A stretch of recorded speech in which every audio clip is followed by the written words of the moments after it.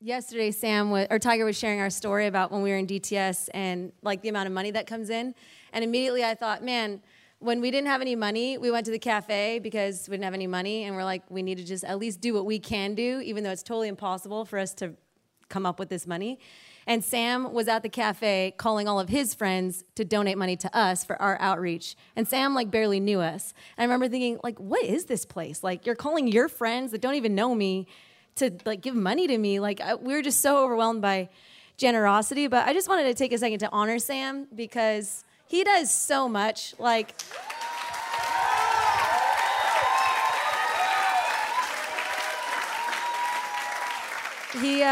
he fights for people. Like, he like handles a lot of things logistically, but more than that, honestly, Sam is one of the main reasons Tiger and I decided to stay here. Because we were born and raised in Hawaii. Anybody who's been here for at least 2 years knows that first year is kind of like, you're like, I don't want to go to another dessert night and have like a surface level conversation with another person. Like, I just want to be around people who like I know, and it's just hard to transition into a new place. And Sam constantly was like, what do you guys need? Anything you need, just tell me what you need. Like, we'll get you guys a bed. We'll get you guys like, just so in every way took care of us. And I just had the thought, as Tiger was talking about memory, when I think about the Wards in our story, like all throughout our story, there's been like significant people who play a part in your story. All of you know that. But then it makes me think, man, the joy of obedience, and Sam's not like waking up like, God, like speak to me. Like, he's just loving Jesus and loving people, and it actually starts to change people's story and influence what people decide because of your yes. And it's powerful. I wanted to touch really quickly, if it's okay, on the topics you just shared, just because it ties in with, I feel like, what I'm going to share about today in terms of the implications of what we do. And I feel like it's actually really important for this generation. I'm not saying just like 18-year-olds. I just mean my generation, like this generation alive on the earth, is we can be so like, well, I want it now. Like, what can I get now? What can I like meet my needs now? How can I like do this now? And so it's not as much a purity sexual issue as it is like, what is it that we really want? And Tiger talks about this. He said, but if I'm just focusing on, okay, I don't want to do this. I don't want to sin. I don't want to do this. You're actually just going to end up becoming those things. But if I'm looking at Jesus, I'm like, Jesus, give me a pure heart. Jesus, you let me be a student of purity. Show me what it looks like to walk like you, Jesus. That changes things. And then I'm not looking at my boyfriend or girlfriend saying, how much can I touch you without it actually being sin? Like, that's a much lesser playing field than actually becoming like Jesus. And I wanted to read this scripture. It's Hebrews 12. It's a good punch to the gut. And it ties in with what I'll share in my story too, but also on this topic. It says, it's Hebrews 12, 14 to 17. Make every effort to live in peace with everyone and be holy. Without holiness, no one will see the Lord. See to it that no one falls short of the grace of God and has no bitter root grow up to cause trouble and defile many.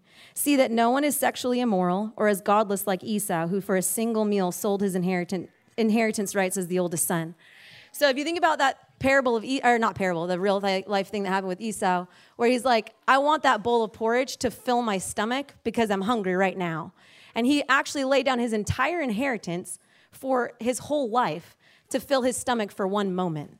And often that's what we can do in dating relationships or relationships, like, what can I fill myself with right now? And I'm going to actually lay down my inheritance in marriage, my inheritance as a mother to be able to tell my children and steward my life in a way that would actually give my children an inheritance because I want to do something right now that feels good.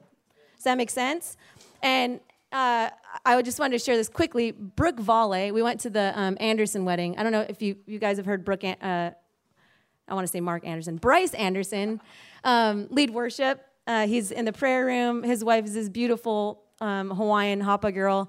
And she stood at her wedding vows, and she looked at her husband, and she said, I've thought about you. I didn't know who it would be. I didn't know that it would be you. But when my friends were out partying, I was thinking about you.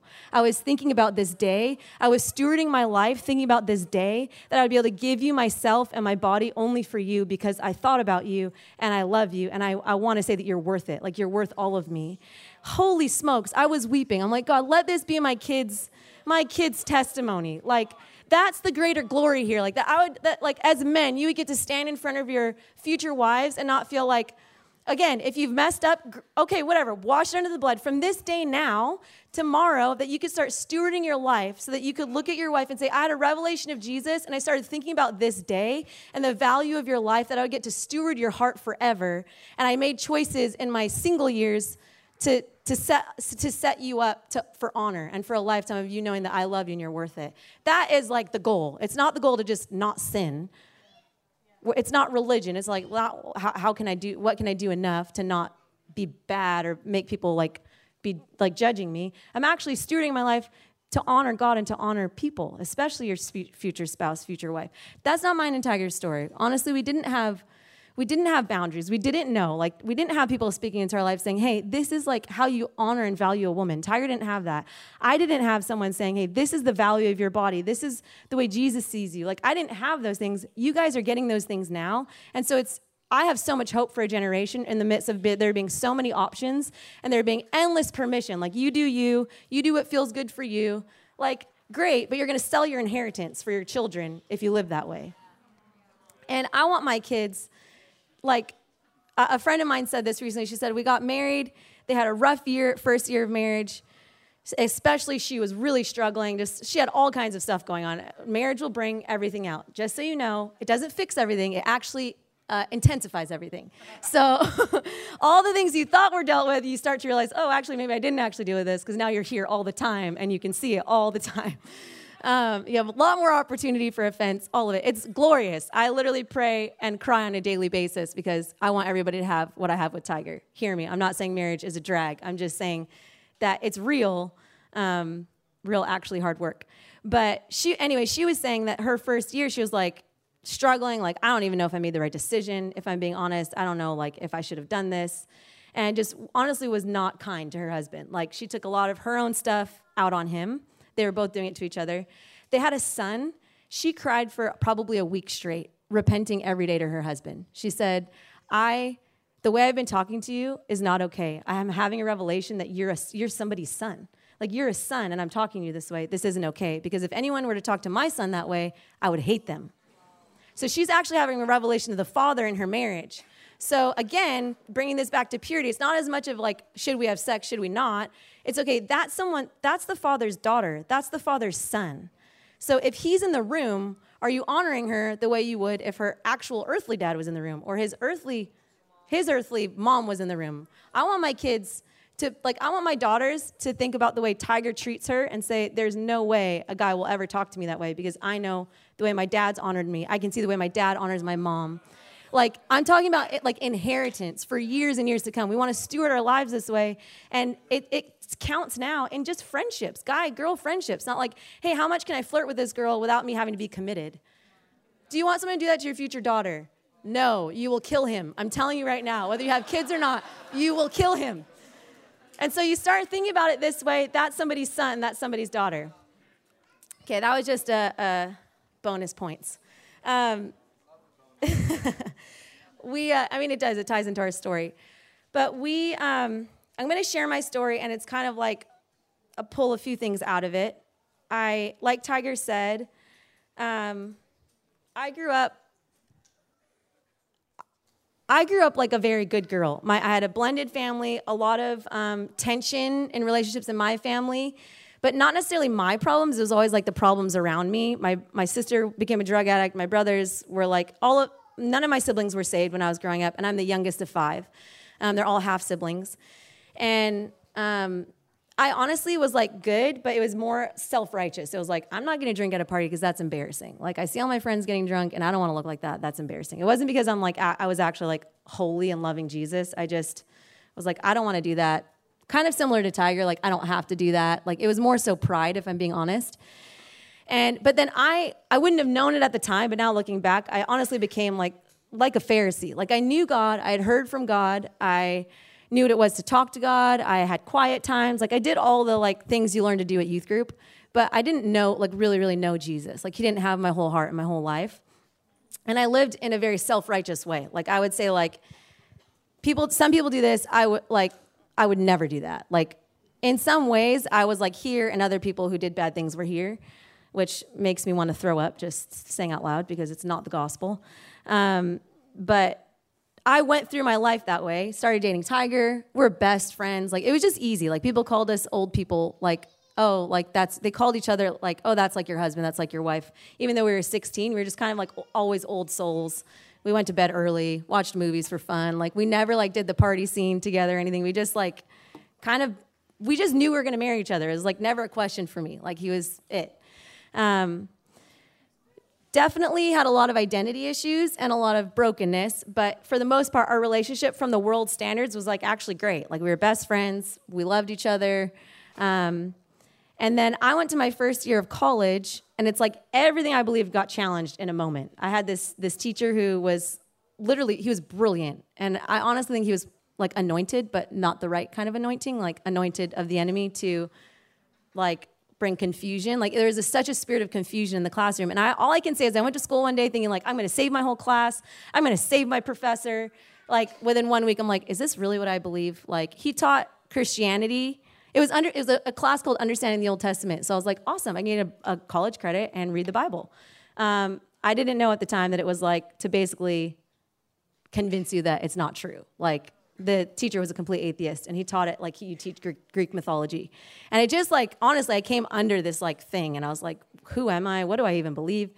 That led me into a season of basically becoming someone that I never thought I would be. I like started getting attention from guys in the class. I was this like new freshman girl, and I almost started living like the life I never lived in high school that I took so much pride in. Like, oh, I don't need to do that. I don't need to party. And long story short, I ended up betraying Tiger. I like had this like other life. Like, all these people didn't know I had a boyfriend. I kept that life here and then would live my life with Tiger on the other side of the island.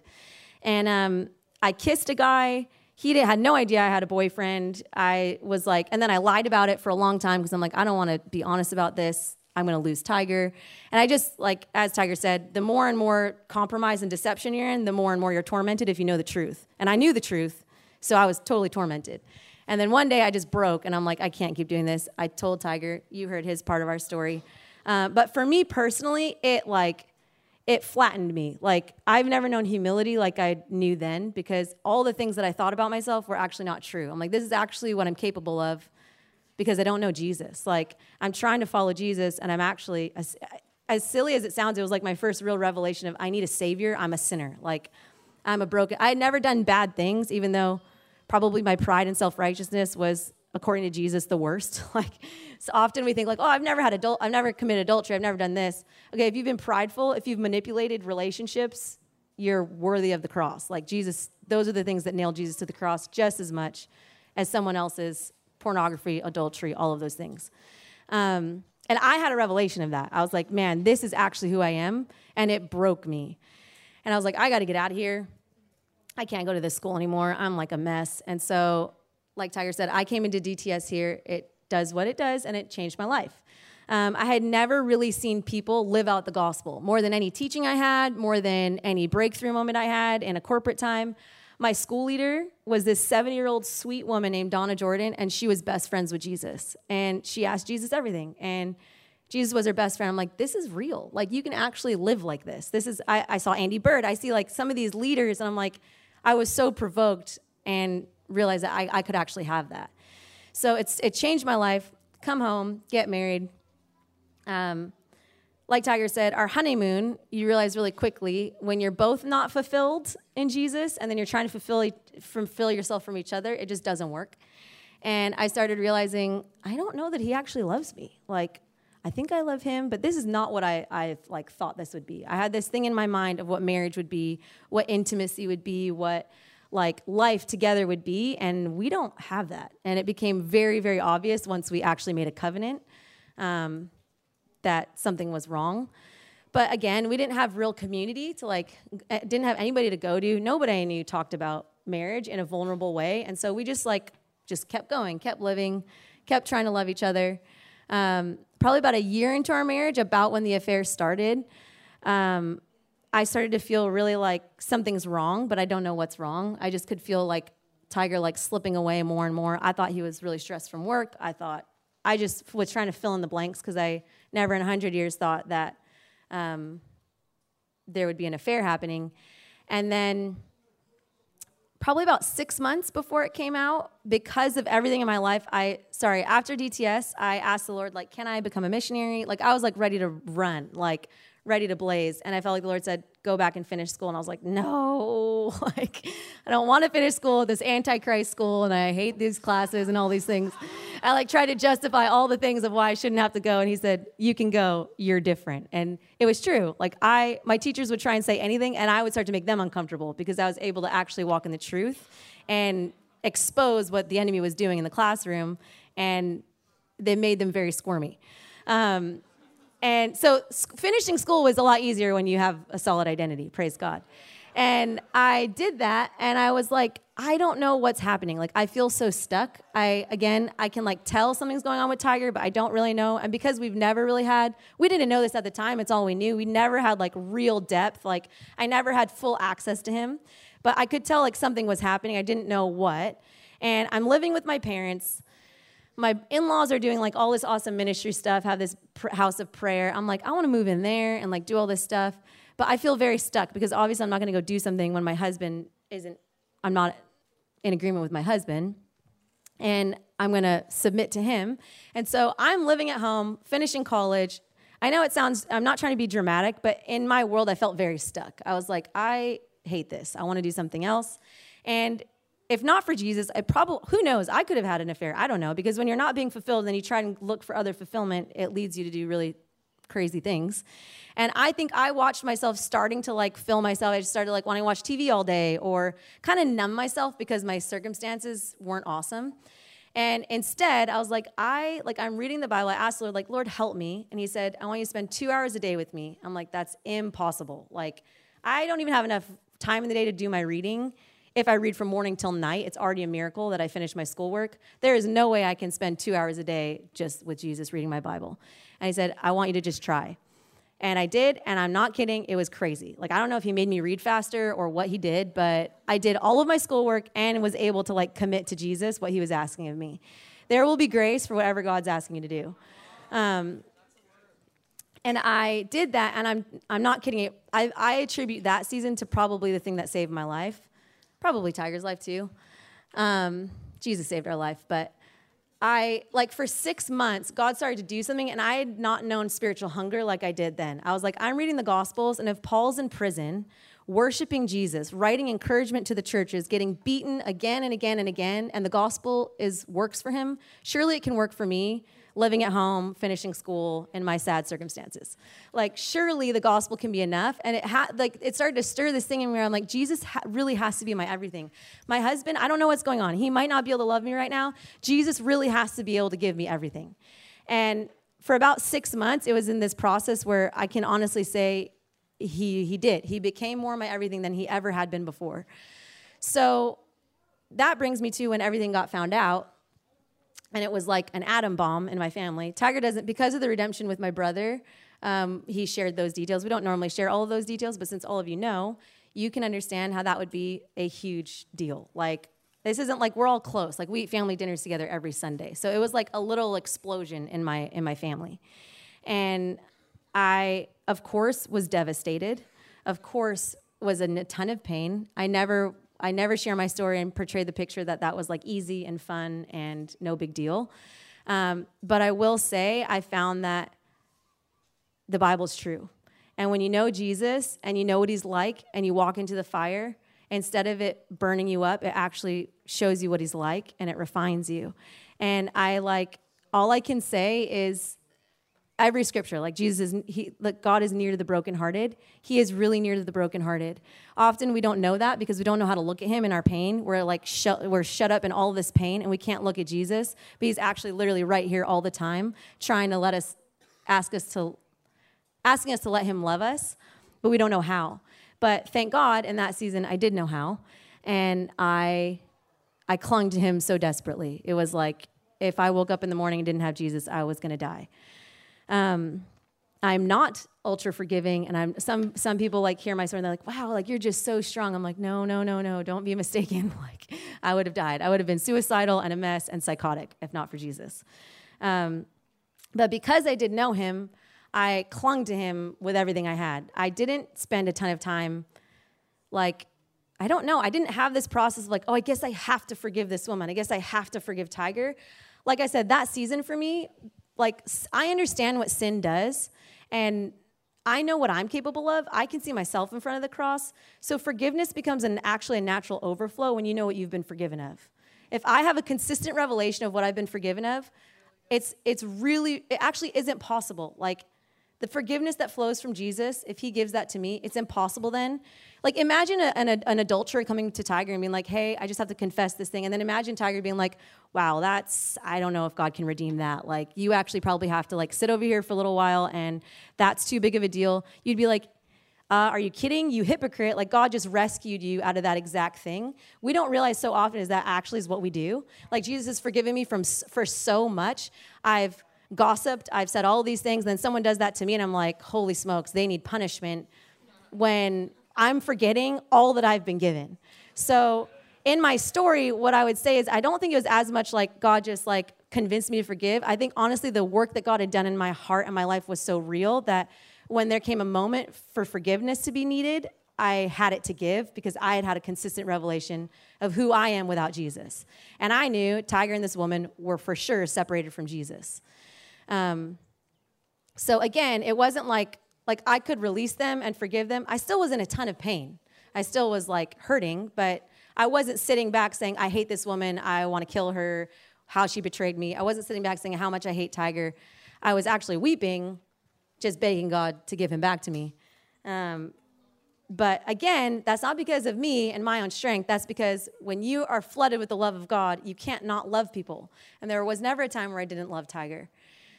And I feel like I would wake up in the morning and just a few things to make it real because it's real.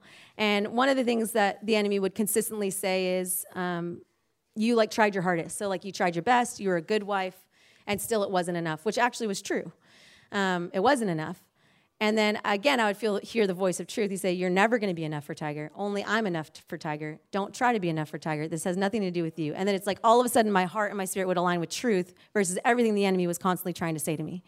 It was constant for probably like 2 weeks. I would look in the mirror, like a huge wave of rejection would hit me. Like, you're not beautiful. You're not this. Like all these voices, which again, often the enemy comes and lies to us in ways that can be proven. So my husband just cheated on me with another woman. It would be very easy for me to conclude, I'm not beautiful. That's beautiful. She's beautiful. I'm not beautiful. It'd actually be very easy for me to do that because I could say, look at my circumstances. This is what it's telling me.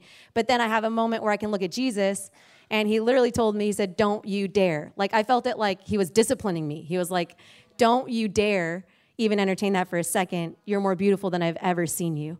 Because he could see my heart, and he knew that I wasn't walking in rage. Like I was clinging to Jesus, and that's a beautiful sight to the Lord. And then that becomes my reality, and I don't spend the next 5 years hating myself and feeling ugly, no matter what Tiger tells me. And I'm painting this picture because it actually is absolutely vital for relationship, whether you're ever cheated on, whether you're ever betrayed. Jesus has to be our voice and our everything and our identity, or you will be, I don't know if I can say that, you will be messed up. It won't work well for you because he could have been totally redeemed and totally transformed, telling me I'm beautiful every day. He literally writes me notes every day, like, women, you should be so lucky. He tells me constantly on this other side of redemption, he's loved me more than I could ever have dreamed.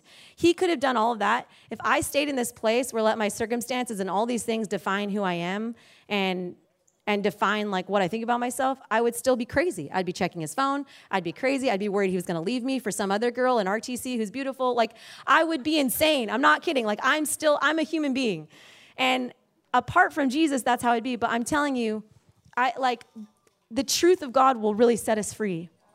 And I remember something else would come up. The enemy would be like, well, what if this happens again? Like, what if he gets redeemed? Even other women, like meaning well, we went to this like recovery group for people with addictions. And then I would go with all the women who had been betrayed. Tiger would go with the men who'd been betraying their wives or whatever. And I would leave like more sad. I'm like, they need Jesus. Like this isn't like everything they're going through doesn't actually have to do with just their husbands. They just need a revelation of Jesus. And some of the women would be like, like just wait for a year, then it's really going to hit, and then you're really going to feel this way. I'm like, Tiger could leave me tomorrow, and that's not like what these emotions are based off of. Everything I'm feeling is because Jesus is so radically taking care of me, and I literally can't escape his love. And if he hadn't have done that, then we still wouldn't have worked. It still wouldn't have worked.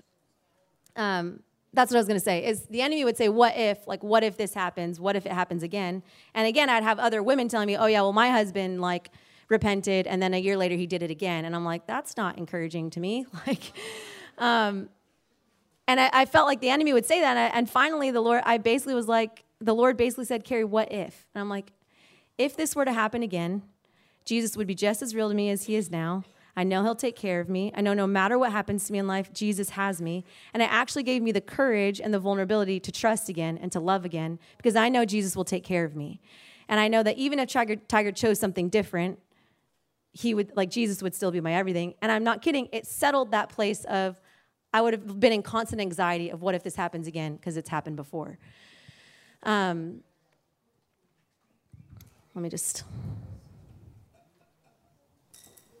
I don't usually take notes, but I wanted to make sure that.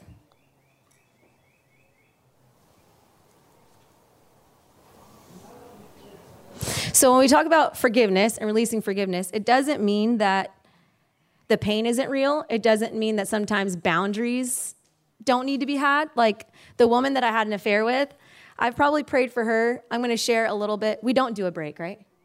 Okay. I'm going to share a little bit more about that soon. But I feel like I've asked the Lord consistently, can I call her? Can I meet her? Can I? And I've not felt peace about it. I've always felt like the Lord said, no, not yet. And so I've been obedient to that.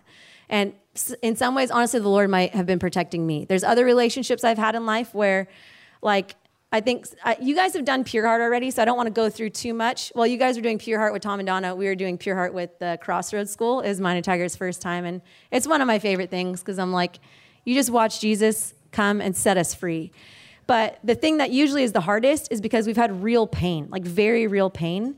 So when we start to talk about forgiveness and letting people go, it almost this child in us almost feels like, well, that's not fair. Like you're asking me to forgive this thing that actually is super painful. Like, I don't know. I don't need a prophetic word to know that most of you have been through a lot of trauma. I don't need to know all of your story to know that most of you have had a lot of broken relationships and had probably betrayal and people hurt you. And that pain is really, really real. I'm not standing here saying, no big deal, just forgive. Like Sam said, we're robots. God just said to forgive, so we forgive. Actually, our hearts are really important to him, and our hearts and our pain really matters to him, which is why Jesus went to the cross. I'm just going to read Isaiah 53.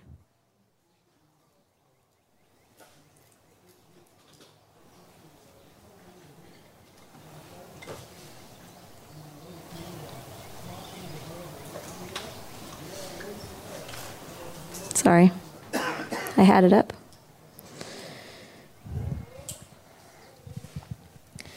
So Isaiah 53, and who has believed our message, and to whom has the arm of the Lord been revealed?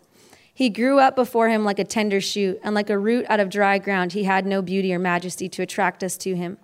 Nothing in his appearance that we should desire him. He was despised and rejected by mankind, a man of suffering and familiar with pain. Like one from whom people hide their faces, he was despised and he was held in low esteem. Surely he took up our pain. He bore our suffering. Yet we considered him punished by God, stricken by him and afflicted. But he was pierced for our transgressions. He was crushed for our iniquities.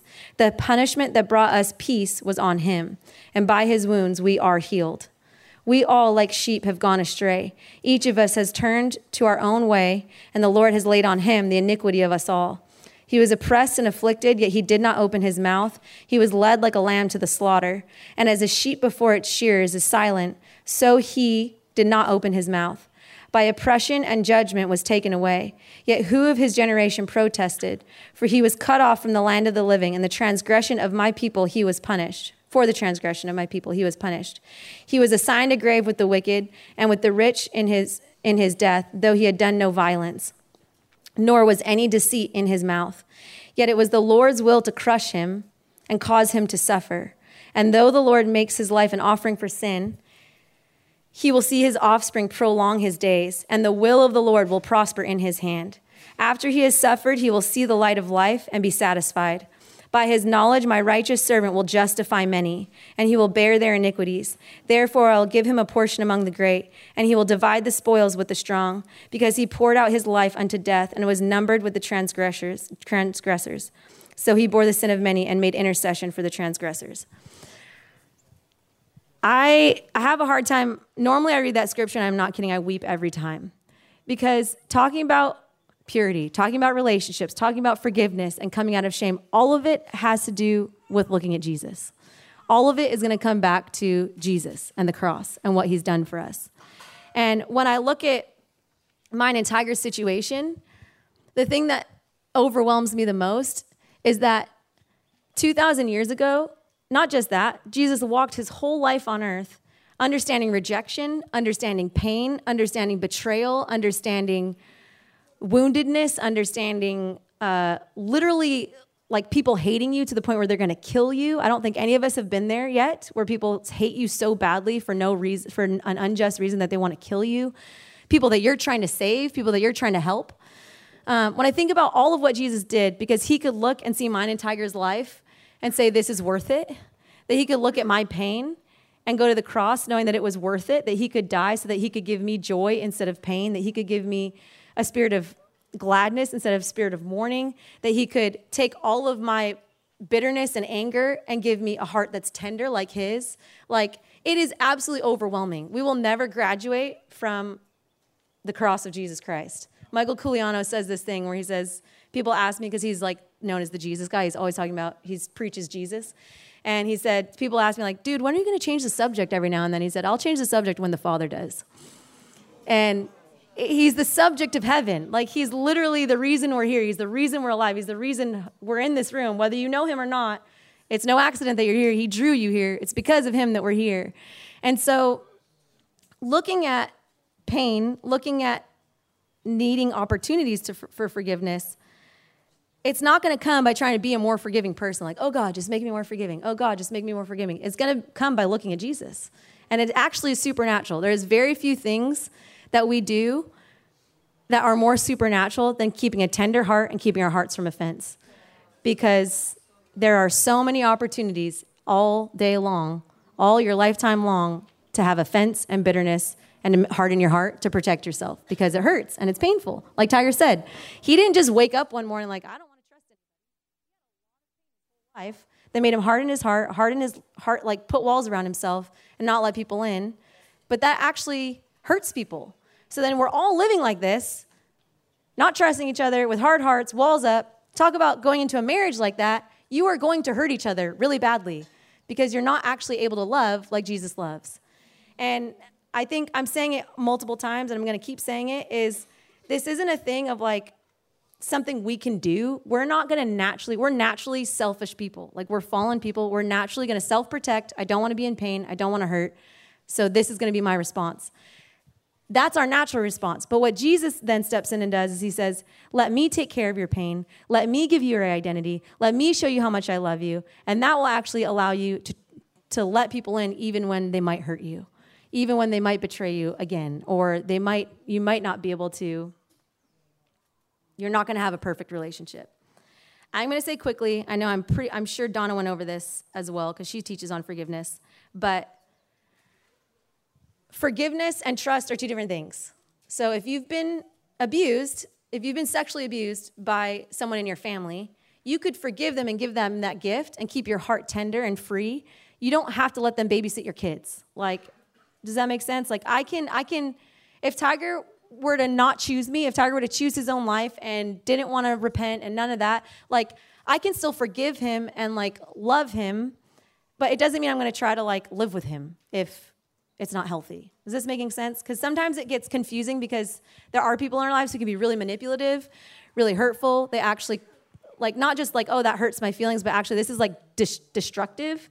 That doesn't mean you have to like let them really close and tell them all your most deep, intimate secrets and share your heart with them. It just means that it is also possible to still see them the way Jesus sees them, kind of like what Tiger was touching on yesterday. I can see someone the way Jesus does. I can forgive you and release you and still not have like really close relationship with you if it's not healthy. So I don't want anyone leaving the room today feeling like oh, I have to just forgive everything and pretend it's fine, and then I'm actually still in a really unhealthy relationship. That is not what I'm saying. The key is keeping your heart tender and your heart pure, and then just watch and see how God also uses that tender and pure heart to restore many. This story that I wanted to share on this topic of like Jesus being my everything. It was like a women's conference thing here on campus. And if I'm being really honest, I was like, I don't really want to go to that. Like, we're going to do Brave Love in here tomorrow with all the ladies. The guys are going to separate. That's like my jam. Like, I'm like, let's get on a horse. Let's crush the enemy's head. Let's freaking go. Like, I don't know if I can say that on the mic. I'm sorry.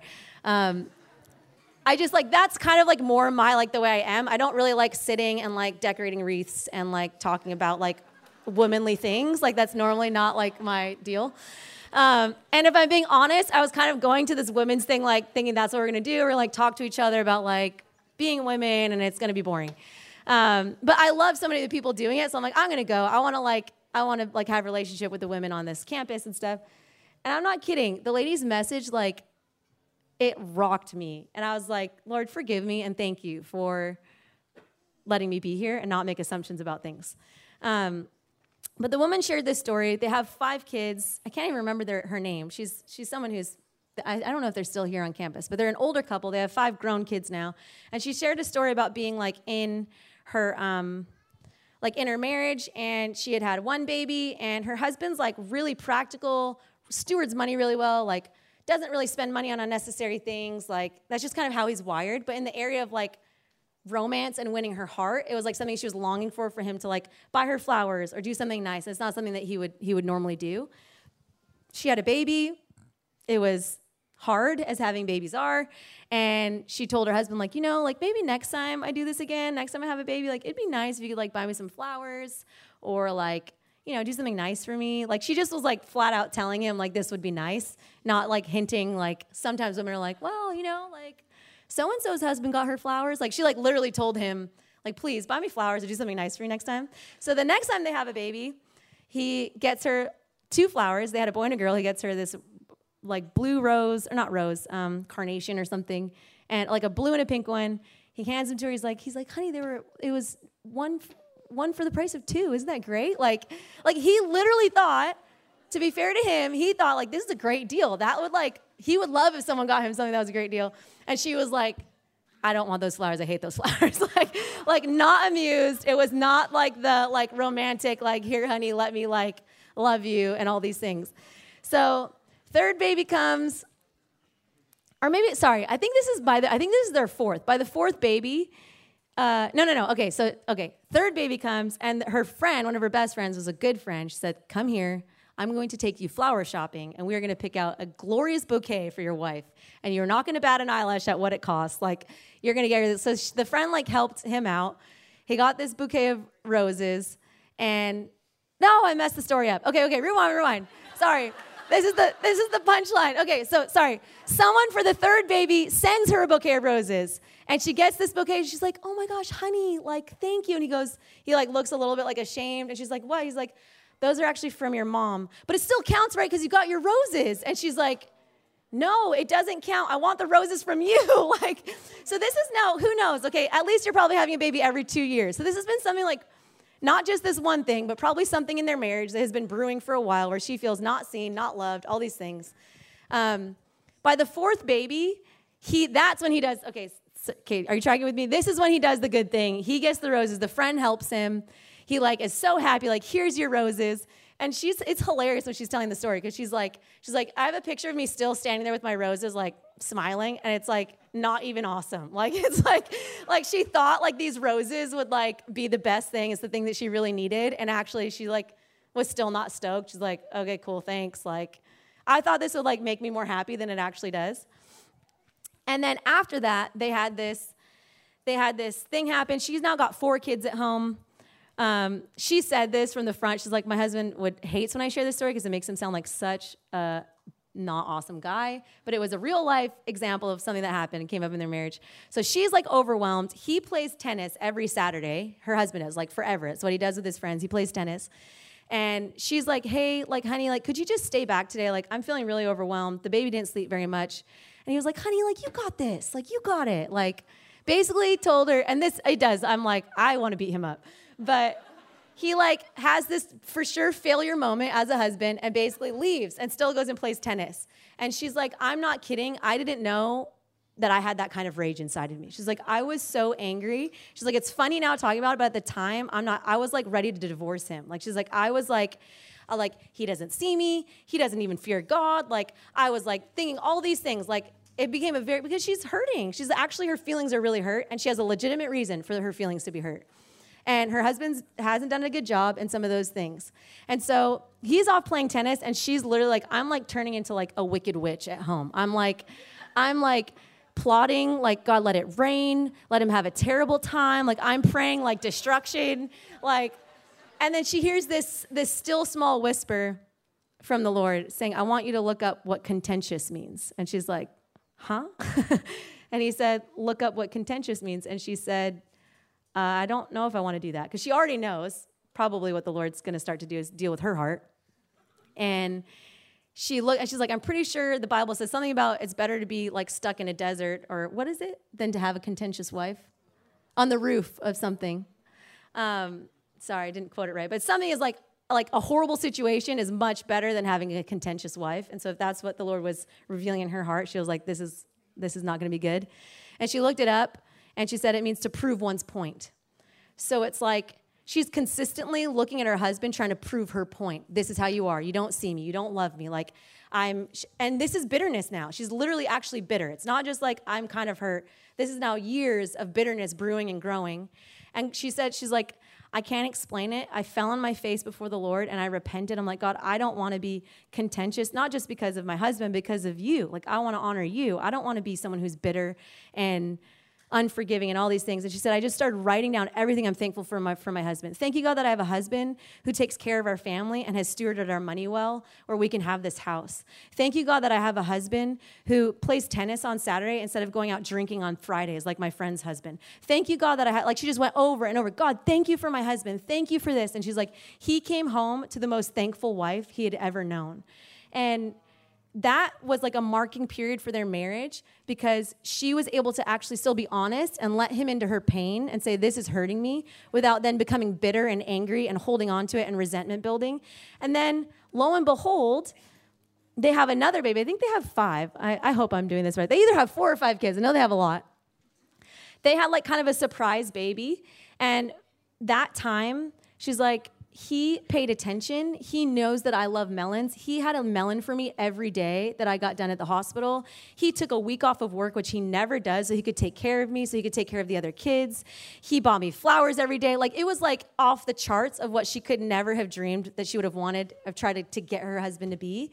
But part of what happened actually is because she released him and gave him to the Lord. It didn't mean that he was instantly perfect, but she was allowed the Lord to deal with her heart and her bitterness. And it actually transformed their marriage. And I was like, man. And she said this phrase, which is the like punchline of what I want us to all remember, is she said, my husband, I can't remember his name, but say I'm talking about Tiger. Tiger is just one of the ways that Jesus loves me. Like, when I think about our marriage, I am undone. There's no one I love in the whole world more than Tiger. Like, I could spend the next 2 hours talking about everything I love about Tiger and how much he's my hero and everything I love about him. And what a good husband he is. But he still is just one of the many ways that Jesus has loved me and pursued my heart and so won my heart. Like, Tiger is like amazing, but no human will ever compare to what Jesus has done for me. No human will ever compare to what Jesus has done for any one of us. And often what bitterness and unforgiveness does is it actually is like, I'm holding this over you because you owe me something. I want something from you. I need something from you. Validate me. Love me. Even sometimes with our parents, if I'm being honest, we might have had really not great parents. And we can stay in this place of like, well, my mom never loved me. My dad never loved me. Hear me. I am an advocate of all the inner healing you can possibly have. But the greatest inner healing you'll have is believing the truth of God, that every person could reject you and abandon you, and he never will. And he'll swallow up loneliness. He'll swallow up an orphan spirit. He'll swallow up rejection because of his love. Like, that's who he is. And this thing about relationships and like, I need you to fill this thing in me, it will actually hurt each other. That's what Hebrews says. it'll take me a minute, but it's Hebrews 12, what I just read in the beginning, where it says, be careful that no bitter root grows up because it will defile many. It will literally hurt many people. Like my bitterness, I might think like, this isn't a big deal. I'm not yelling at people. It might even be all internal. If I'm bitter, it's going to affect my marriage. If I'm unforgiving, it's going to affect my relationship with Jesus, because I'm not going to come sit at his table and hate some of his kids. Like my kids can be in a fight and be really mad at each other. My son Abraham, he like is very, what's the right word? His emotions can be very high. He's very sensitive. He's a lot like me. And his sister can do something that makes him so mad. He's literally crying like, she did this, she said this. And Eden can be on the other spectrum of like, yeah, I said that, I don't care. Like she's like, empathy is not up here for her. It's like pretty low. And so she'll just be like, yeah, well, it's funny. This is a side note, but like we'll be watching a show and she'll be like, I hate her. I'm like, what? And she's like, she's bad. She's the bad guy. I hate her. I'm like, we like to say like we don't like people, but we still like, I'm like trying to have this like deep theological talk about why we don't hate people. We hate what they do. Like we can hate someone's actions, but we don't hate them because they're a child of God. And she's like, she looks at me, she goes, but I hate her. I'm like, okay, we'll revisit this when you're a teenager and have more capacity to understand. But I'm just saying like she can do something that's so like, we use the word savage, like, geez, like have a heart. And she's not repentant. She doesn't care. And he's like, then gets mad at her. I'm not going to bring them to my table and then have them just tell me all the things they hate about each other. Like that as a mom is not victory to me. Like Abraham or Eden just getting punishment because they did something wrong is not victory. Like victory for me is them being able to repent, to see each other, for Abraham to forgive her and say, hey, the next time that like to give her another chance, like to show her that he loves her, to show him that she loves him. For Eden, does this make sense? Like, it's like us being the parents, like you're not going to come sit at my table and tell me everything you hate about my son, even if he's done really bad things. Like, I love my son. I'm going to see my son no matter what he does, I'm going to see him as his mom. And I'm going to believe the best. I'm going to believe that tomorrow he might get the breakthrough. He might grow up and make really bad choices. I'm still going to have that perspective of him. That's the perspective the Father has about all of us. So often we come to the table and we're like, hey, God, can you like talk to me about this, this, and this? And he's saying, I'll talk to you about those things, but can we talk about this relationship because it's hurting my heart too. Like it actually hurts God's heart when we are bitter and angry and don't love each other. I'm going to go back to Jesus because that is not possible to do unless you've had a revelation of love. Because we'll only be able to give what we've been given. And if I don't know how much Jesus loves me, how often he's done that, when I'm the one sitting at the table, running to all these other things and rejecting Jesus, and the amount of times Jesus and the Father have sat down with me and said, oh, but this is who she is. This is what we see in her, no matter, even though she's in pain, we see her pain, but we're going to see her through this lens.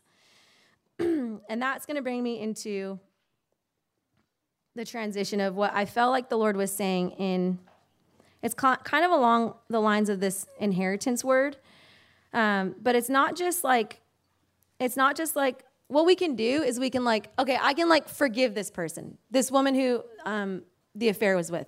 I can honestly, in all integrity, say, I forgave her. I texted her the next day. I said, I love you. I want what's God's highest for your family. Please don't contact my husband again, but I like fully release you. I gave that gift to her. I didn't spend lots of years hating her. I probably have prayed for her more than most people. And I forgave her. So hear me. Like, we can do that. Like, I can forgive you, but then I'm like, I want you to, like, do you, and I want to live my own life. Like, God, don't ask me to, like, in any way, like, interact with that person now. Or don't ask me to take it to a less extreme place of, like, not as intense betrayal. You can have a friendship, and someone's, like, really hurt your feelings. Maybe, like, a girl or a guy has consistently like talked about you or been manipulative or all these things. And you can be like, yeah, I forgive them. Like, God, I release them, I forgive them. But then every time they come in the room, you're like, like every time you see an Instagram post, you're like, if only people knew who you really were. Like every time you see that person, and this is real, honestly, this year has been like crazy for Tiger and I, and the opportunity for offense in relationship and being misunderstood and different things. And I found it in myself. I'm like forgiving people for crazy stuff. I'm like, yes, God, save all of ISIS.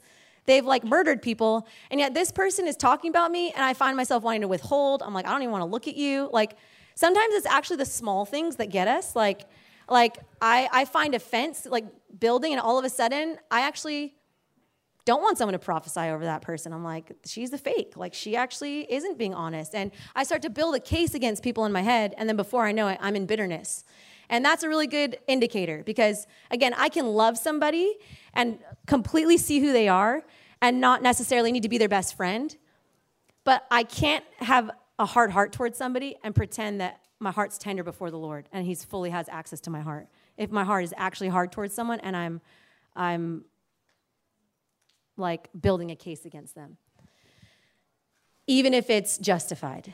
And that's the tricky part is so often it's really justified. But thank God when Jesus is justified, he doesn't hold our sin against us.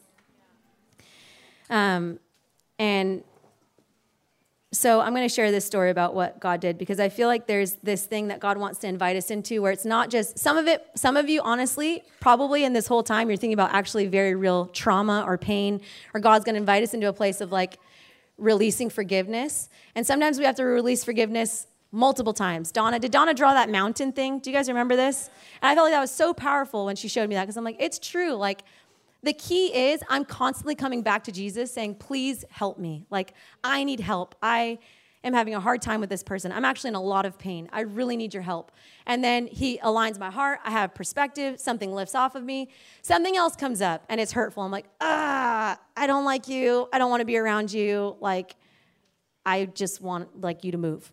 And then I come back to Jesus and it's like, okay, my heart's right. So sometimes it is that process. It's not like just in one moment, I've forgiven. I do think what happened with Tiger and me, for me in that situation was a gift of God because I honestly don't think I could afford it. If I had been wrestling with unforgiveness, I could not afford to be separated from Jesus in the slightest or I would have died.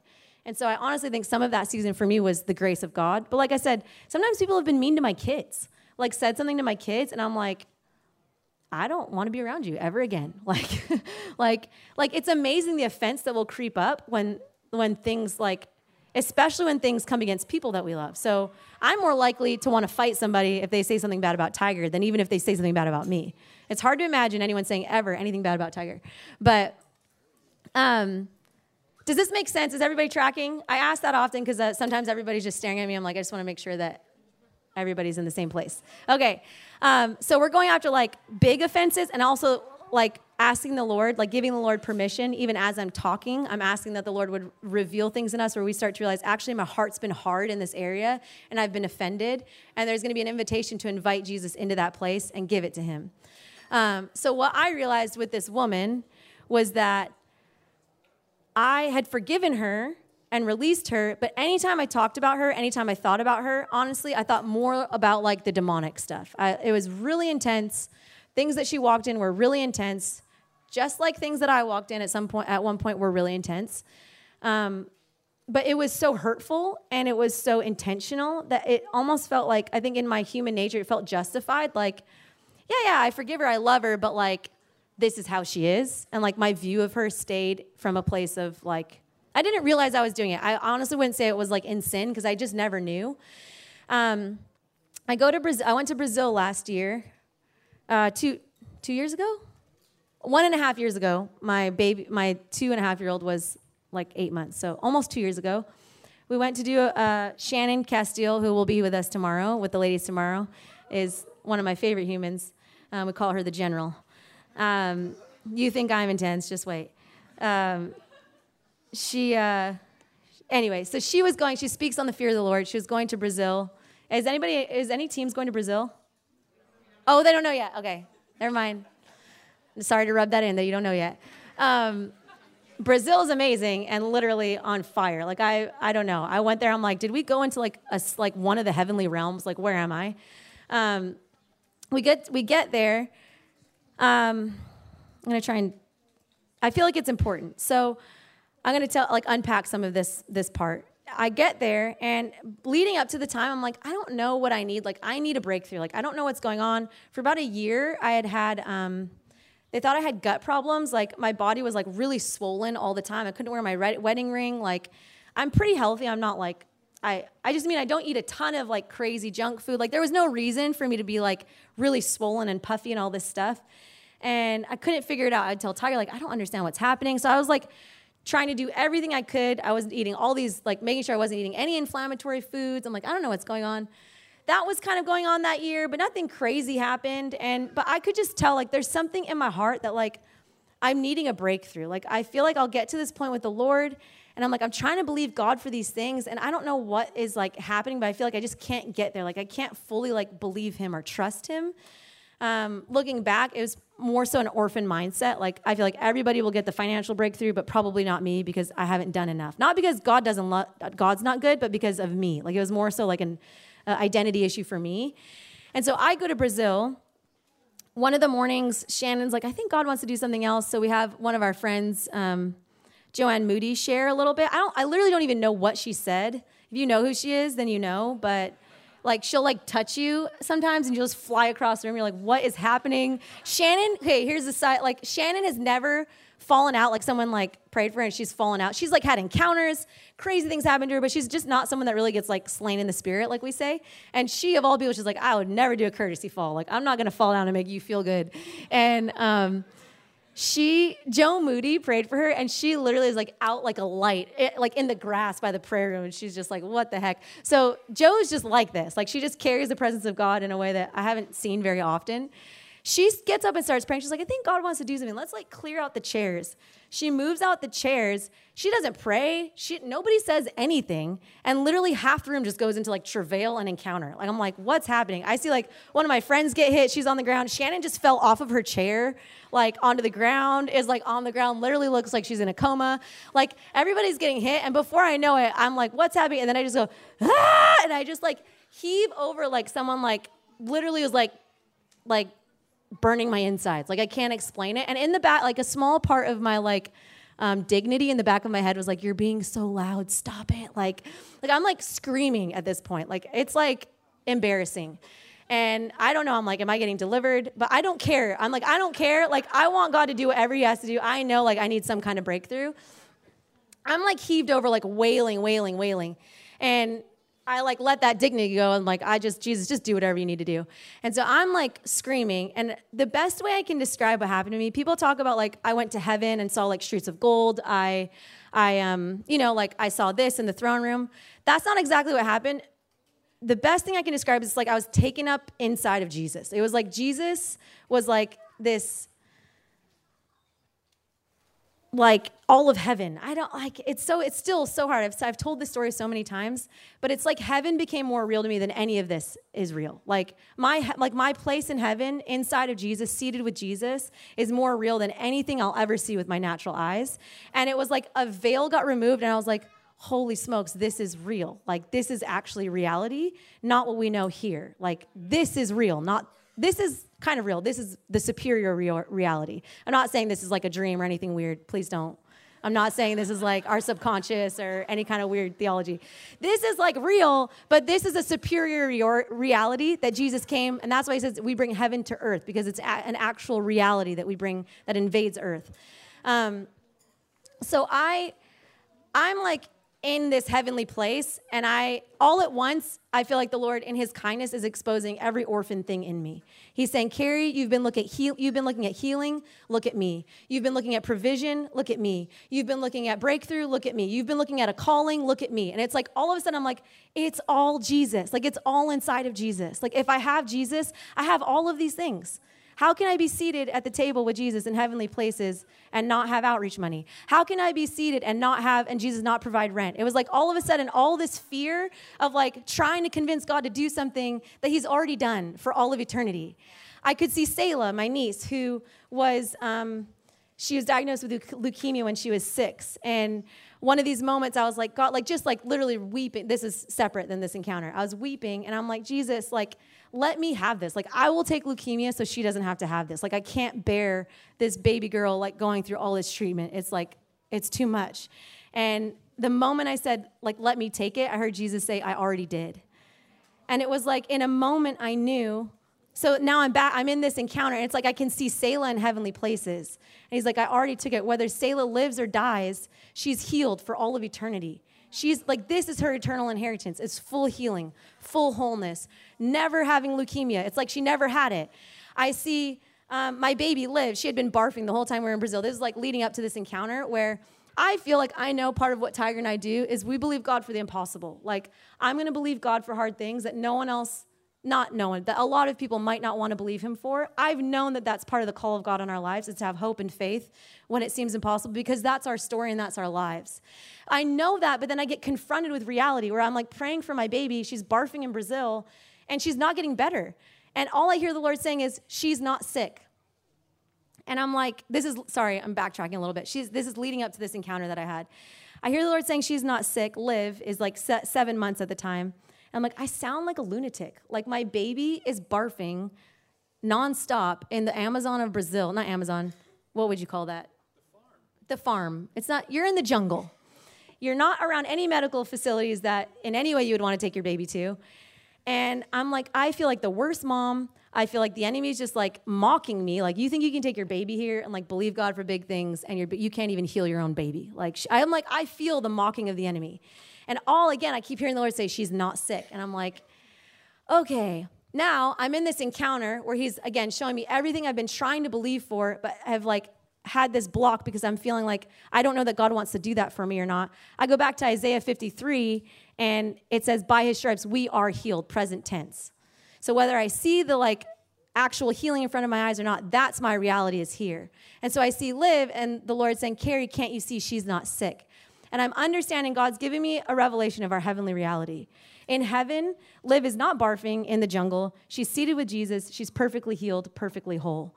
And then I see Christy Brent, who you guys heard Brian's testimony on Thursday night. This was before Christy was healed, about a year before. And I see Christy's life. She's the one who like pioneered Brave Love. So part of me is like, maybe God, because I don't think about her. Like, I love her, but it's not like she's someone I regularly, I'm not close with her. And the Lord shows me her, and he said, don't you see? And it's like, I looked at Christy's life from the end to the beginning, and she was never sick in a bed.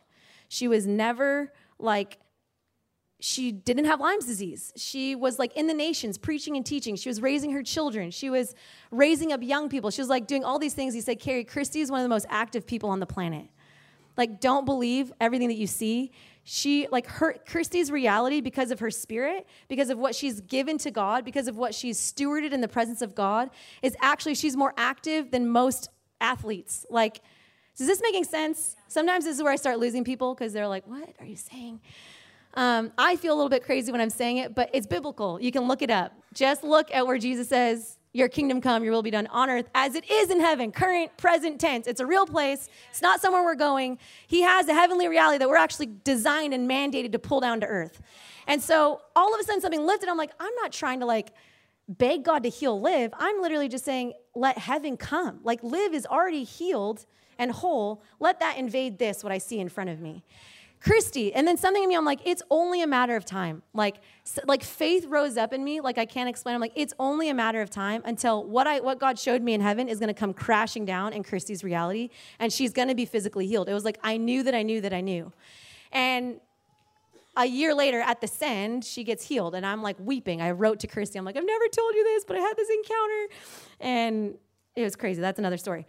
But so I'm having all this. It's like setting me free. I literally feel, I call it deliverance, but it wasn't like demonic. It was an identity. Like I had this orphan mentality, as if I was trying to get God to do something that he hadn't already done. Like, he's already given us his son. Why am I having a hard time believing that he would take care of me or that he loves me? Like, if Tiger and I gave someone Abraham, Tiger uses this illustration often, like, Say one of you guys was literally on death row for murdering children, or like one of the worst things you can think.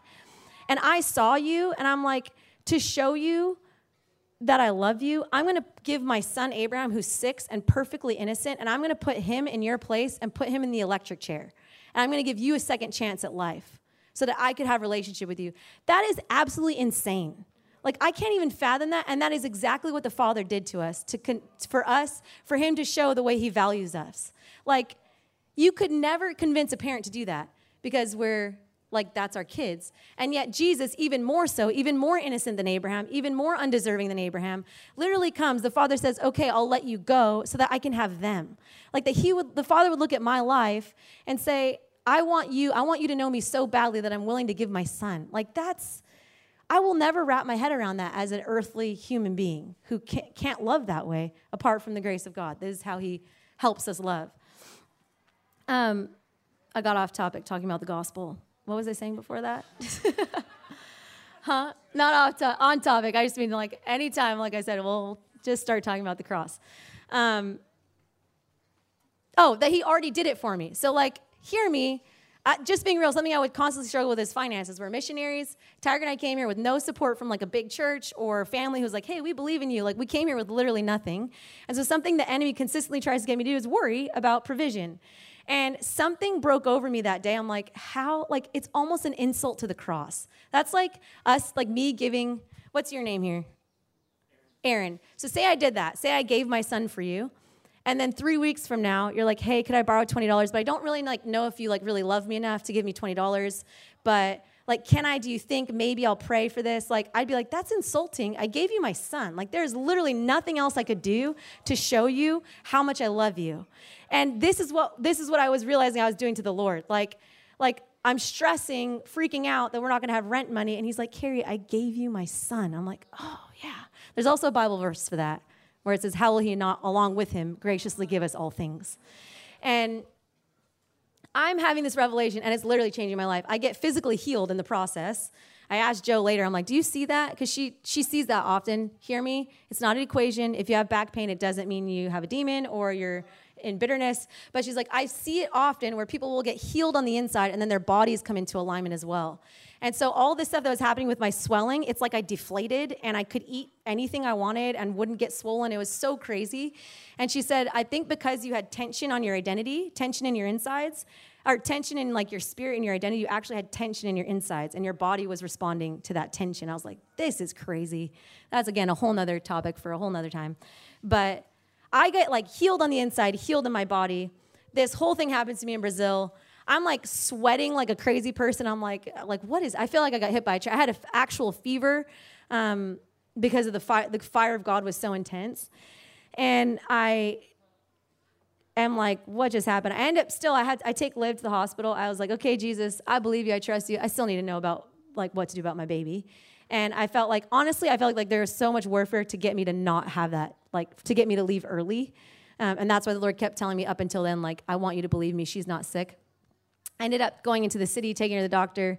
The doctor was like, this is the most unusual thing I've ever seen. She had a bladder infection, like she had a bacterial infection, and they were convinced for sure she wouldn't. They're like, it must be a virus, because if a baby has a bacterial infection, they almost 100% of the time have a really high fever, have all these other symptoms, and are totally miserable. And Liv was like beaming, smiling, happy as can be. She just happened to be barfing a ton. It was like the weirdest warfare. And they gave her some medicine, and she was fine. We got on the plane and went home. So again, hear me. I'm not against medicine. I'm really thankful for doctors. It was like a deep thing that God did in me that doesn't measure healing, provision, all these things based off of my circumstances, and it measures it by eternity and what Jesus has purchased for us. And I'm getting on the plane now out of this encounter, and I'm like just still processing everything. And we're ending at 11:30. Yeah. I'm on the plane, minding my own business, listening to some worship music, and I like get taken into this, I don't know what you want to call it, vision encounter thing. And Jesus is seated at this banquet table, and the woman that Tiger had the affair with is seated next to him. And I walk into the room, and she stands up, and she's like stunning, like honestly one of the most beautiful things I've ever seen, just like dressed in royalty, like she looks like a queen. And I start crying, and she starts crying, and I look at Jesus, and he's sitting there just smiling at me. And I look at her, and I just, out of my mouth comes the words, you're a woman of purity, integrity, and holiness. You're a woman of purity, integrity, and holiness. I just say it over and over, and it starts to wash over her. This is in my vision. And she starts to weep and cry, and that's basically it. And I'm just like a baby weeping on the plane. And I realized what God's showing me is he's saying, kind of what I was starting to unpack earlier, is I had like forgiven her and released her, but I was like still not able to like fully see her because of my own pain. and because of what all of that did to me. Again, totally justified. It was totally wrong. But it put this like thing over, we use the word veil often because I feel like it's a good description, where it's like you just can't quite see totally clearly. And I felt like in a moment the Lord lifted that off and I could actually see her. Not as she is, but as Jesus sees her, like what he died for her to be. And I was just undone and I was repenting. I'm like, God, I'm so sorry. Like, please don't let me ever talk about her in a way that would paint a different picture than what I'm seeing right now of what you see in her and who you've called her to be. I called my brother when I saw some things for him too in the vision, and I called my brother. He's like, thank you so much, but like, that's just like not reality for me right now. And I'm like, I know, like, I'm pretty sure that's probably why I'm calling you to tell you. Kind of like what Tiger said, often the Lord will do something, he'll show us something, because usually there's a major testing that's gonna happen that's gonna require that word to hold on to actually persevere in faith. And so I'm still holding on to that. There hasn't been the fullness of redemption in like their story, but for me, when I think about her, I've asked God, like, give me grace, give me eyes to see the way that you see. Because I know that's the way he sees me, and that's the way he sees you and all of the stuff that we've done. And there's an invitation to... Sorry, I'm just making sure before we close that the thing that Darlene said is... one of my friends asked Darlene, like, hey, or she was in the room when Darlene was asked, like, what's one of the greatest ways to, like, keep the flame? Like, you guys are, like, more on fire for God now than you've ever been. Almost 60 years of YWAM being a missions movement. And without hesitating, she said, I've kept my heart from offense. She said that was one of the number one things that's kept the fire of God burning in her heart is that she's free from offense. Do you have any idea the amount of offense that they would rightfully be able to take in 60 years of ministry? I just hear like a young 18-year-old say one thing about Lauren. I'm like, I am mad at you and don't ever come to Ohana Court again. Like someone just says that they're like, it's boring or I don't know, something. I'm like defensive, but I'm like the amount of times people have said, you guys are doing this wrong. Like we cannot imagine the opportunity that they've had, the amount that they've been betrayed. People have literally stolen millions of dollars from them. Like talk about the amount of opportunity for offense, and yet Darlene is literally saying that one of the number one ways that's kept my heart tender and the flame burning is that I'm free from offense. And I'm like, dear Lord, please let that be all of our inheritance at such a young age, that we would be able to be free from offense, even when it's very, very justified. And again, this doesn't work if you don't trust Jesus.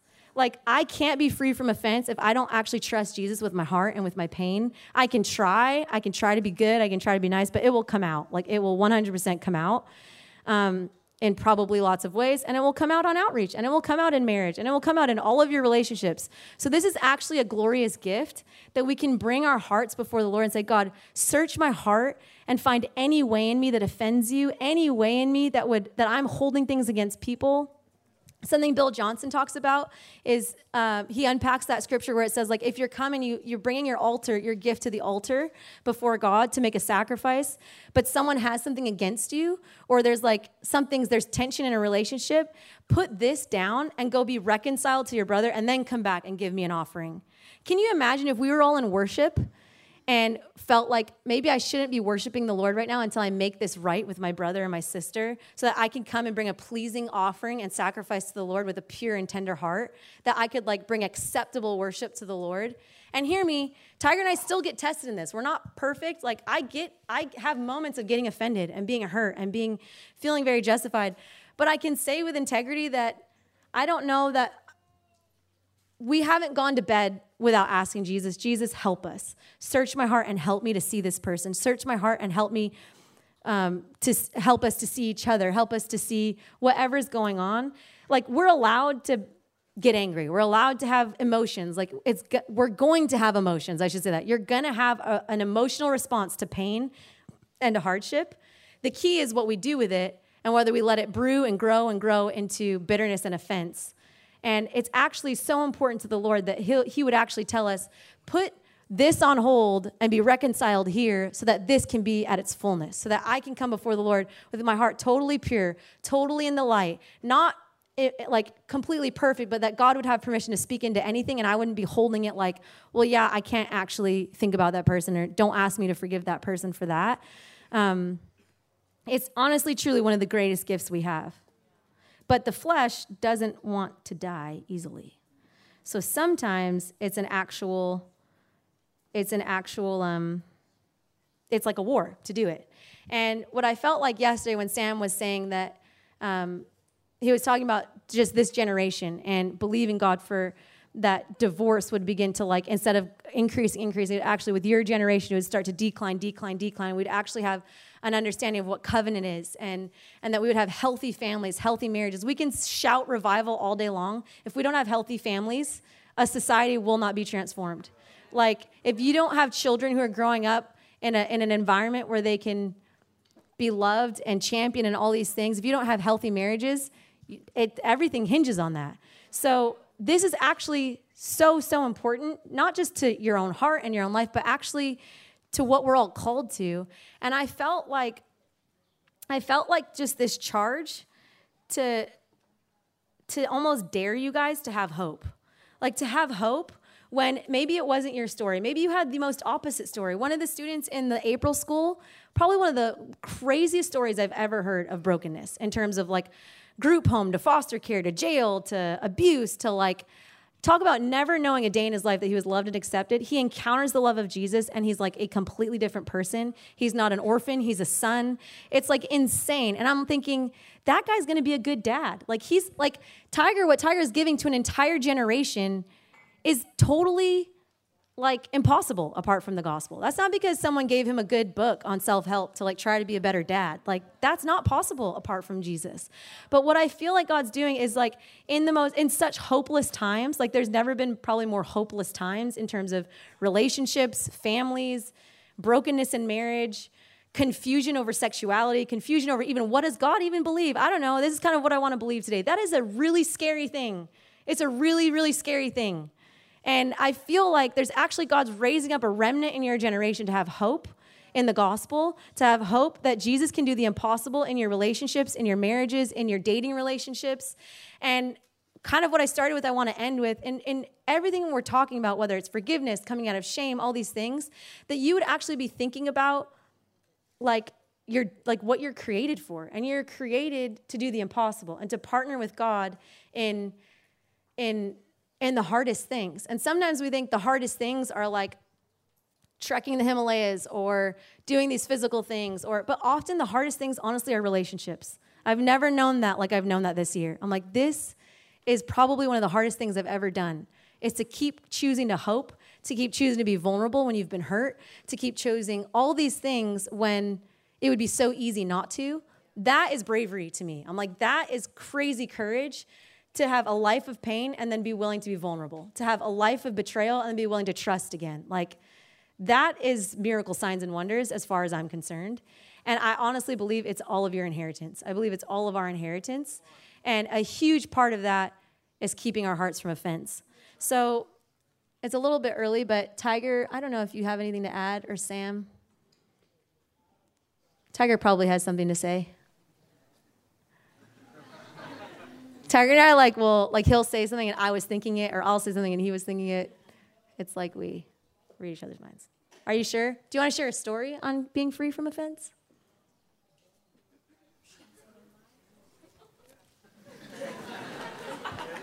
He's my favorite in the whole world, so I always want him to speak, even if he doesn't. Here.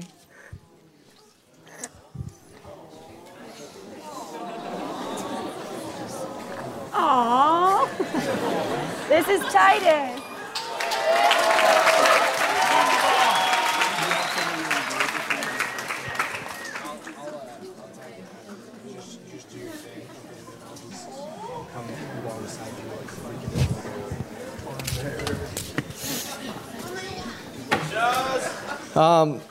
I wasn't planning on saying anything. I was just standing in the back in awe of my wife. And how incredible she is, how much authority she has. If there's anyone that has authority to talk to you about forgiveness, obviously she has a lot of it, right? And authority doesn't come, right? Authority is two things. Authority is I get closer to Jesus. He's been given all authority. The closer I get to him, the more when I get up, I'm like, man, I have authority. As I'm getting close to him, I realize it. But authority also comes from your life living it, right? I have authority because of, like, Jesus got up and read from Scripture, right? He read from Isaiah, and all the other teachers of the law, all the other Pharisees read the same Scripture. But when Jesus read it, they said, we've never heard anybody speak with such authority. But it was his life. It wasn't just words he was reading, it was his life. So when I'm watching my wife up here, it's her life. Like, she's telling you about her life. She has authority with what she's saying because she's living this every single day, right? Not in perfection, super vulnerable. I blew it, and then I have to repent, right? But if there's anyone that's going to be quick to repent, I'm going to be the first to repent. I'm not waiting for someone else to come and repent to me. I am initiatory. I go and repent when I need to repent, right? That's a true leader. A lot of us think about leadership and we're like, oh man, I'm leading from the front. I'm leading this. No. True leadership is the first to forgive. Like, I lead people in forgiveness. True leadership is the first to repent. I lead people in repentance, right? True leadership is the first to own something that no one else wants to own, right? Leadership, when it comes down to, is doing the thing that really no one else wants to do, right? So I was just in awe of my wife, all that to be said, because she's got authority. And I think forgiveness, it goes, and like Carrie said, you guys did Pure Heart already. And I think forgiveness is... For me, forgiveness was a big deal because it was always my weapon, right? It was always my weapon against someone, right? It's like my way of saying, oh yeah, but I haven't really forgiven you, right? It was like if I truly forgave someone, it's like I was letting them off the hook, right? When someone's done something painful to you, it's like, I don't want to forgive you because then it's like I'm releasing you, right? And it was always the thing that I would use, right? So forgiveness was a big deal. And when I finally met Jesus, like Carrie said, you see the example of forgiveness, the overflow of my life it's impossible not to forgive. When I'm standing in that moment, I'm looking at Jesus and I'm like, oh my gosh, I'm understanding love for the first time. I'm understanding what it really looks like to be free, understanding the cross and all of these things. It's impossible for anyone then to stand next to me and me be like, I can't forgive you though. The same thing that happened to me is not available for you. It just doesn't work that way, right? It's the overflow. But the other thing I was just going to say for me personally, maybe this will speak to some of you, but it's a big deal to forgive yourself as well. To forgive yourself for things that you've done. I'm super hard on myself. I'm very disciplined. I'm driven, like I said the other day. And a big part of my forgiveness process was forgiving certain people, was forgiving my mom, forgiving my dad, forgiving people. But the hardest one for me to forgive was myself, right? The hardest one for me to actually release from all the things that I had done was me. And for some reason, it was like this struggle, but then I came back to this place, and the thing that Jesus consistently said over me again and again and again, right, is the only title that's over your life is son, right? It's not adulterer anymore, right? It's not coward anymore. It's not hypocrite anymore. It's not this anymore. It's not that anymore. The greatest thing over your life the only title of your life now is son. And you're supposed to walk in sonship. But really, my wrestle was not necessarily what God was saying about me. My wrestle was what I was saying about myself, right? And I think forgiveness, once again, a big part of it is releasing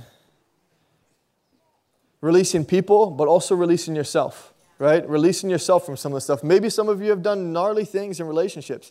I did a lot of gnarly things, right? It's not like I had a one-night stand with a woman. I did things that I should never have done, right? Emotional things, right? Physical things that I should never have done, right? Some of you may have had those things. Maybe you've never honored a woman, right? Maybe whatever it may be, vice versa. But there's a big part of this, I feel like, today for us in releasing yourself from how you were in relationships before, recognizing you're in a moment of forgiving people if you need to, forgiving yourself if you need to, and recognizing what Carrie was saying at the end, there is hope for you to walk in what you're actually called to walk in. If there is ever a moment for you to have hope for something, right now is a moment for you to hope that you can be transformed, you could actually walk something out. Crazy thing that Jesus does is sometimes he hands us things, other times, most times in my life, he works something out in my life. Right? Hey, Jesus, I really want to learn how to love. Okay, tomorrow morning, you're going to wake up, right? And I'm going to give you opportunities to love someone, right? Jesus, I really want to learn patience, right? It's not like I wake up the following morning, I'm the most patient man on the face of the earth. He's like, hey, you really want patience? Here's a really irritating person. Go do work duty with them, right?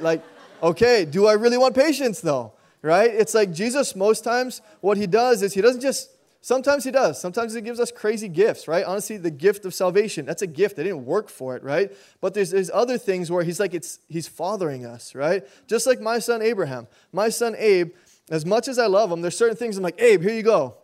You know, here's this toy from Target. I know you want it, right? It's a gift. There's other things. As a dad, I look at him and like, well, okay, hold on. I could totally step in and do all of this for him, but as a loving father, I'm going to look at him. I'm not going to be distant from him. I'm going to be shoulder to shoulder with him. I'm like, all right, Abe, you spilt that. Here's a towel. Here's how you wipe it up, right? I'm walking with him through the whole thing as a loving father, teaching him about who he is, teaching him about his identity in me as his dad, that I'm not leaving him, right? And that's what God does with us. Right? But in relationships, you have to understand, you guys are in a moment right now saying, okay, I've forgiven, I've gone through this, I'm a different person, I'm going to walk out healthy relationships, but it's not going to be like you're going to wake up tomorrow, be totally transformed, and you don't have to think about anything. He's going to give you opportunity to do it.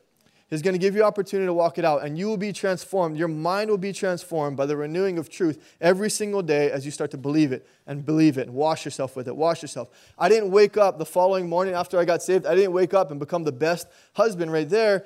There was a process to it, and there was a fight to it. There was a wrestle in it. And sometimes when you're wrestling through something, it's seen as negative. I never see it as negative. In fact, if you haven't wrestled through the thing, you don't actually believe in the thing. What you end up on is what you've wrestled through, right? So if I just give you secondhand information, you can sit there and regurgitate it, but unless you've actually wrestled through whether you believe it or not, you don't actually believe it, right? That was my wrestle. And so I wasn't completely transformed. Next day, wake up, I'm the best husband in the world. No, I had to wrestle through my guilt. I had to wrestle through my shame. I had to wrestle through all these things, continuously believing, okay, this is how I feel, but I'm not ruled by my emotions. Jesus, what are you saying about me? This is what I'm thinking right now, but I'm no longer a slave to those trains of thought. Jesus, what are you saying about me, right? This constant renewing, wrestling through it. You come out, you start to look, man, it's only been a week, but I'm more vulnerable than I've ever been in my life. Okay, now it's been a year, but I'm more free and whole than I've ever been. Now it's been 2 years, right? Now it's been this, and I can say, I can stand up here and say, I've been free for some time, right? But it wasn't overnight. It was daily decisions, right? It was these little steps of obedience. It's not this one massive thing. All right, I'm going to step into my calling, one massive step. It's a lot of little decisions all day, every single day. A lot of little decisions that you're going to make all throughout the day. Especially in relationships, because you guys are all in some context of relationship, not always guy-girl, but anyway, is that good? Yeah? Sam, you can come up and take us into